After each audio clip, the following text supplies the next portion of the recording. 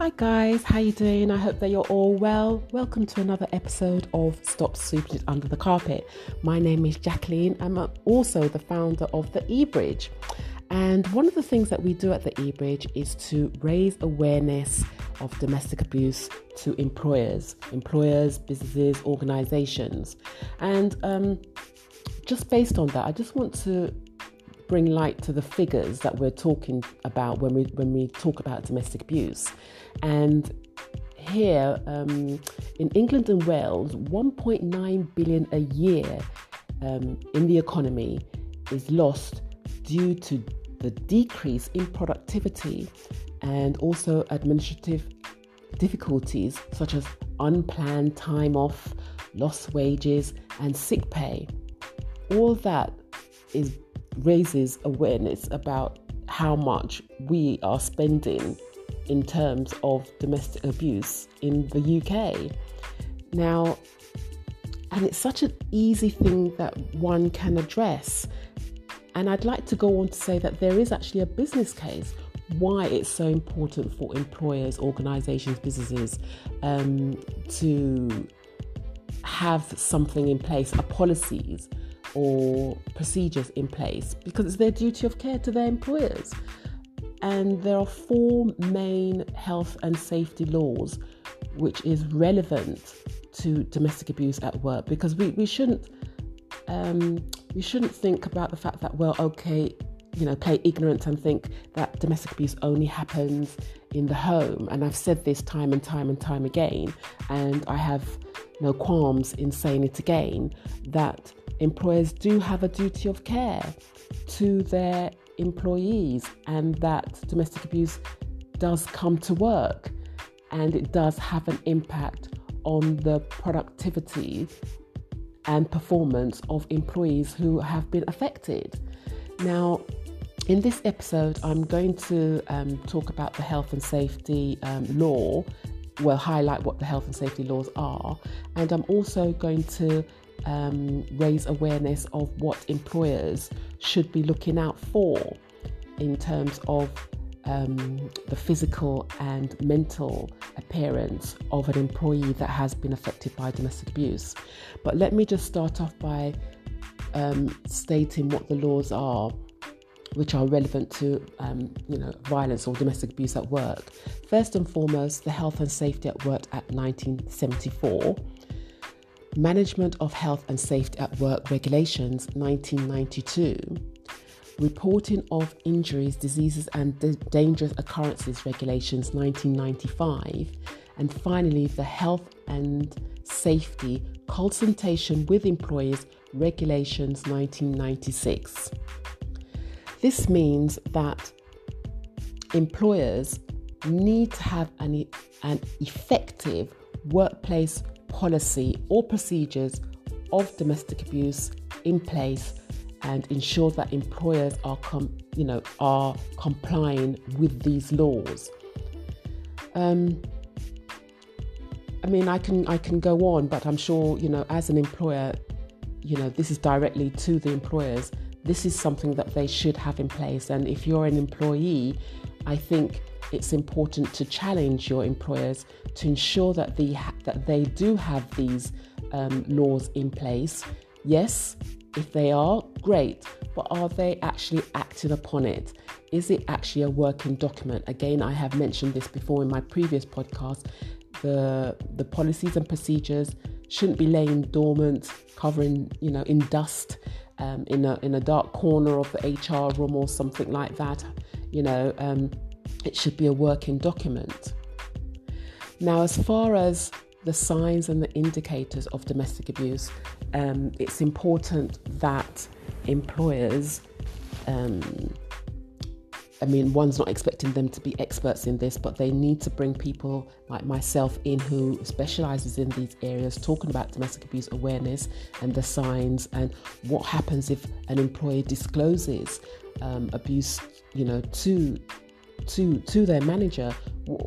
What do you do? Now, let me just start off with the signs of domestic abuse that one of your employees may be experiencing.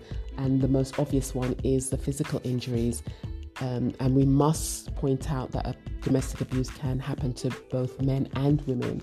But in this instance, one says that it's predominantly against women that domestic abuse takes place. So the physical injuries where a woman may have come into work laden with overuse of makeup, trying to hide the bruises that's been inflicted upon her. Number 2, absent from work and work gatherings.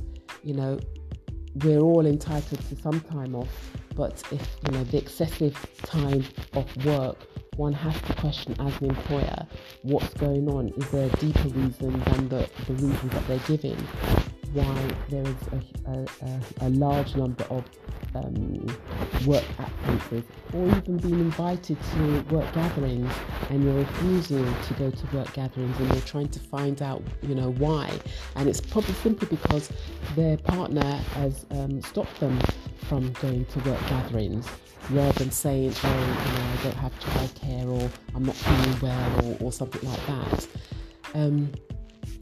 Number 3, constant emails and texts that you see that your employee are receiving from their partners. Staying late at work, arriving to work early. That's number 4. Staying late at work. One might think, this person's very conscientious about getting their work done. But in fact, they're probably afraid to go home because they know what awaits them. Or arriving early, can't wait, that person can't wait to leave the house. Because 9 times out of 10, the workplace is actually a safe haven for them. That's the only place that they feel safe. So they will stay late, or they will arrive early to work. Number 5, change in behaviour, reduced productivity and performance. The change in behaviour is maybe apparent if normally this person was a bubbly person,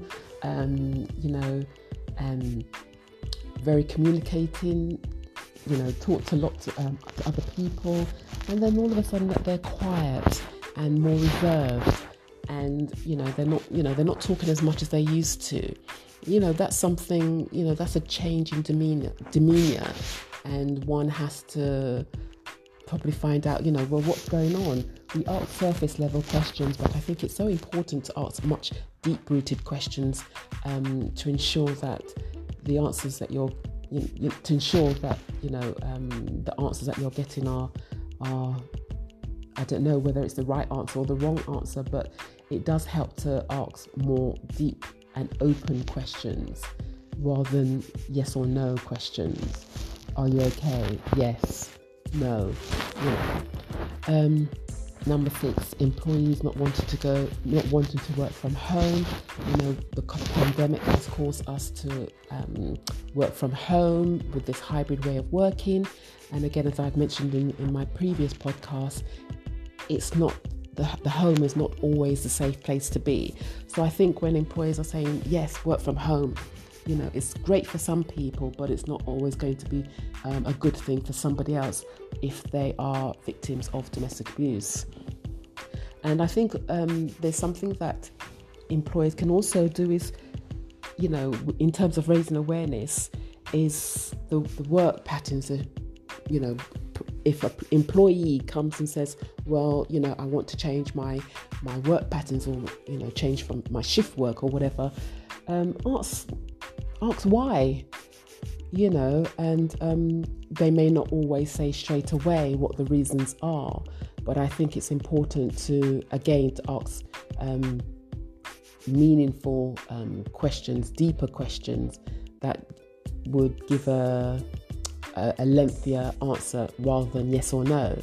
So those are just some of the things that an employee could look out for in terms of signs and indicators that someone is in a relationship that is abusive. Now, just quickly before I end, is that I would just want to highlight with you the effects of domestic abuse, both physical and mental. So if I can just quickly go through this list of the physical impact, and it states that 1 in 5 attend A&E as a result of injuries. health conditions associated with domestic abuse, such as asthma, headaches, migraines, chronic pain syndrome, cardiovascular disease, and also reproductive consequences of, domestic abuse, which will or does include pregnancy difficulties or STIs or gynecological disorders. And also to recognise that 1/5 of children are also injured by domestic abuse as well. And the mental impact is that 16% of victims have considered suicide as a result of abuse, and 13% report self-harming. Wow, I mean, we really have to take this on board. Employers really have to take this on board, because in terms of mental impact, victims also experience PTSD, post-traumatic stress disorder. 40% of high-risk victims report mental health problems. And domestic abuse carries psychological impacts such as anxiety, depression, low self-esteem, flashbacks, and sleep disorder. So there's a huge amount of things there as a result of domestic abuse, which I don't think that employers can ignore. They simply cannot ignore. So if you are an employer and you're listening to this podcast, do you have policies and procedures in place? There needs to be, You need to have at least one person in each department, depending how big your organisation is, who has knowledge, who has to be trained to recognise the signs, so that if an employee has been affected, that they have somewhere to go. And again, I'm going to repeat what I repeated before. There has to be a changing culture, that domestic abuse is not stigmatized, or that it's a taboo subject. Recently, we've been talking about the menopause now, which is such an important topic to talk about. But I think domestic abuse is just equally just as important to talk about, especially when it's having an impact on you as a business. Reduce productivity and performance. You're losing money, so if you put things in place and to raise awareness, to have a culture where if someone is being affected, that they can go to somebody and that it will be addressed in confidence. I must add that it must be addressed in confidence. Then that would improve performance and productivity, because that person who is being abused, that has been affected by domestic abuse, knows that they have the support of their employer. One thing that I've mentioned before is the only time that an employee will go to their employer, their manager, is when things come to a head, when they probably have to move out of their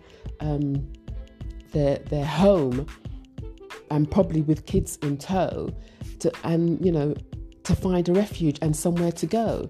That's the time when they have to divulge, what's happening at home, or even if they have to go to court. I've mentioned this before, that they need time off, but we don't want it to get to that point, that's the only time when you need to approach your employer.